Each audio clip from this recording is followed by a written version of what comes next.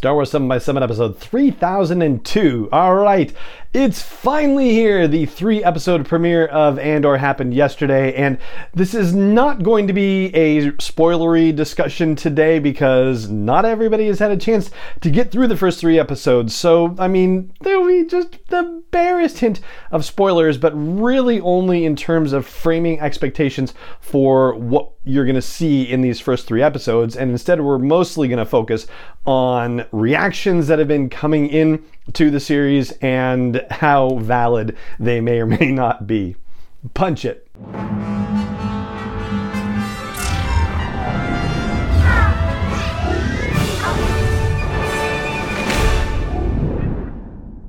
Hey Rebel Rouser, I'm Alan Voivod and this is Star Wars 7x7, your daily dose of Star Wars joy. And thank you so much for joining me for it. So the Andor series, I will say just as a top line situation, feels like it's worth the wait. And we're going to go through 7 items because, you know, that's how we do it around here, that we can talk about without necessarily spoiling those first 3 episodes for you if you haven't seen them yet. And if you have seen them yet, then I think you'll still appreciate the framing. At least that is what I'm hoping to do for you here. So the first thing that we can safely say is that Lucasfilm has done what it has been tending to do with its live action series, which is the stuff that happens in the first 3 episodes is front loaded into the trailers. So the majority of the footage that you see in the trailers, you're going to see in the first 3 episodes. There are elements that we've discussed that we've talked about on the show as potentially being flashback related, and that may or may not be the case now. The way they frame stuff, it looks like we might be seeing 2 different timelines, which leads me into the second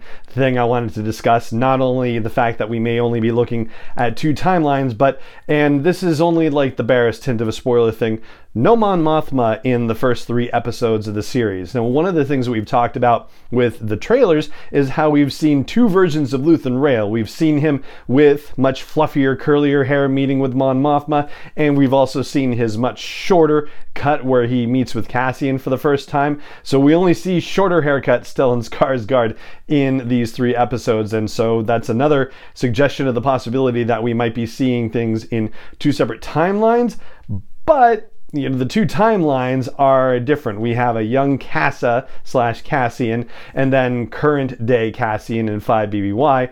Stellan Skarsgård's floppy-haired Luthen Rael may not exactly line up with a young Cassian situation because Mon Mothma certainly seems like she's in a more adult place when she sees Luthen with his floppy hair, if you will, with his curly wavy hair.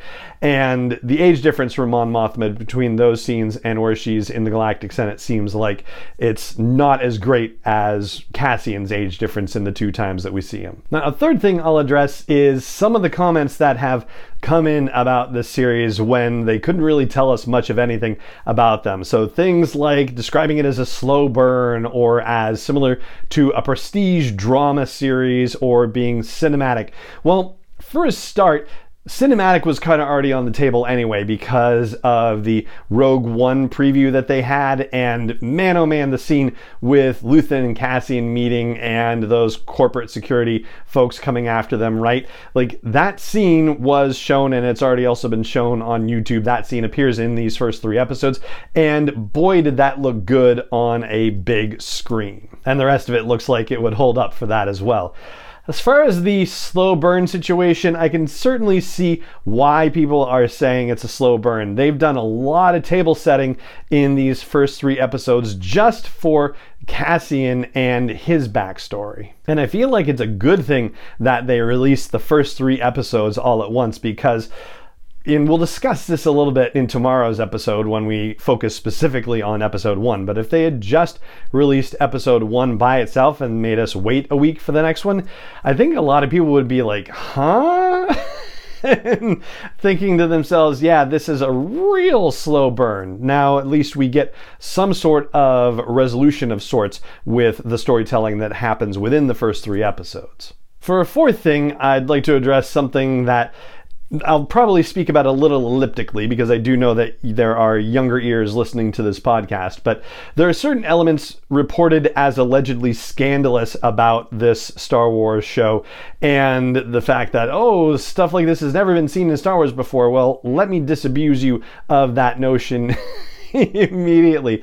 So one of the situations which happens in a bar, and there are other activities for sale in the bar, well, I mean, that's nothing that didn't happen at Madame Garza's place in the Book of Boba Fett and wasn't also just as overtly hinted at, if you will. And as far as a certain romantic scene in there, I'd like to point out that there's only one Star Wars live action story which features two characters together in a bedroom, and it ain't this one, it's Revenge of the Sith with Anakin and Padme. So basically, if you're seeing things suggesting that there are scandalous elements of the Andor series, well, it's basically clickbait because it's definitely not that scandalous. For a fifth thing, I think I'd like to give particular kudos to Kyle Soller as Cyril Cairn, the deputy inspector for these corporate security forces. And his portrayal of the character is just awesome, and also the epitome of the idea of a good deed not going unpunished. And in a way, you could fairly say that everything that's about to happen is his fault. It's already public knowledge from trailers and interviews that Kyle Soller's character is obsessed with Cassian Andor and goes after him. And we see that it's those corporate security folks who are trying to pin them down in that, warehouse, factory, abandoned facility situation, right? Let me just tell you, if Cyril Cairn hadn't gone after Cassian, I think things would have gone so much differently, and I think maybe Rogue One itself wouldn't have happened. As a sixth thing, I'll say that there's sort of an interesting parallel with The Empire Strikes Back, in particular Cloud City and the mining operation that Lando Calrissian has established there. One of the things that he says in talking about it is that they're a small enough operation that they tend to avoid being noticed very particularly by the Empire. Obviously, of course, Han and Leia and Luke, that kind of disrupts that whole situation. But, that whole hunt notwithstanding, for the longest time, Lando had been able to operate without really being bothered by the Empire. And it seems like this whole operation that's happening around Ferrix and the other planets in the system around it are happening without the incursion of Imperial entanglements. And that is, another one of those things that is basically lurking like a shadow. Like Lando says, it hangs like a shadow over everything we do, and it's hanging over these folks as well. As a final thought on things, I'll say that I've been seeing folks online saying that if you thought the first 3 episodes were great, episode 4 is going to blow you away. Obviously, I haven't seen episode 4 yet, so I can't speak to that one way or the other. What I will say to that is that based on the first 3 episodes, I'm really glad to hear that, because the whole slow burn thing, I think it needs it, basically. There was definitely a lot of action-packed stuff in episode 3, but it was also stuff that we've already seen a lot of in the trailers. Episode 2 doesn't really have much in the way of action, and episode 1 has only a brief sequence, and that's about it. Not that Star Wars necessarily has to be action-packed per se, but the whole slow burn idea, well, when you start with, something on the opening of episode 1, and then it takes you to get until midway through episode 3 before things start, heating up, as it were. I mean, it's sort of an indication of the stakes that you're dealing with and whether things are going to get to be life and death, that sort of thing, right? So that's the kind of slow burn situation that I'm talking about. It took them a while to build up to an action sequence in, more than an hour of storytelling. And so, I'm very fascinated by it, and it's definitely intriguing, and I'm enjoying the heck out of it, but I'm also glad to hear that we're going to have something that'll knock us off our feet for episode 4. So there you go. That's what I've got for you on a first reaction review and discussion of the first 3 episodes of the Andor series. Mostly spoiler-free, I think you would agree. Nothing that's really going to, I think, hamper your experience of these first 3 episodes, and maybe even kind of help set expectations a little bit so that hopefully you will enjoy it as much as possible. But for now, that is going to do it for this episode of the podcast. And it just remains for me to say thank you so much for joining me for it as always, and may the Force be with you wherever in the world you may be.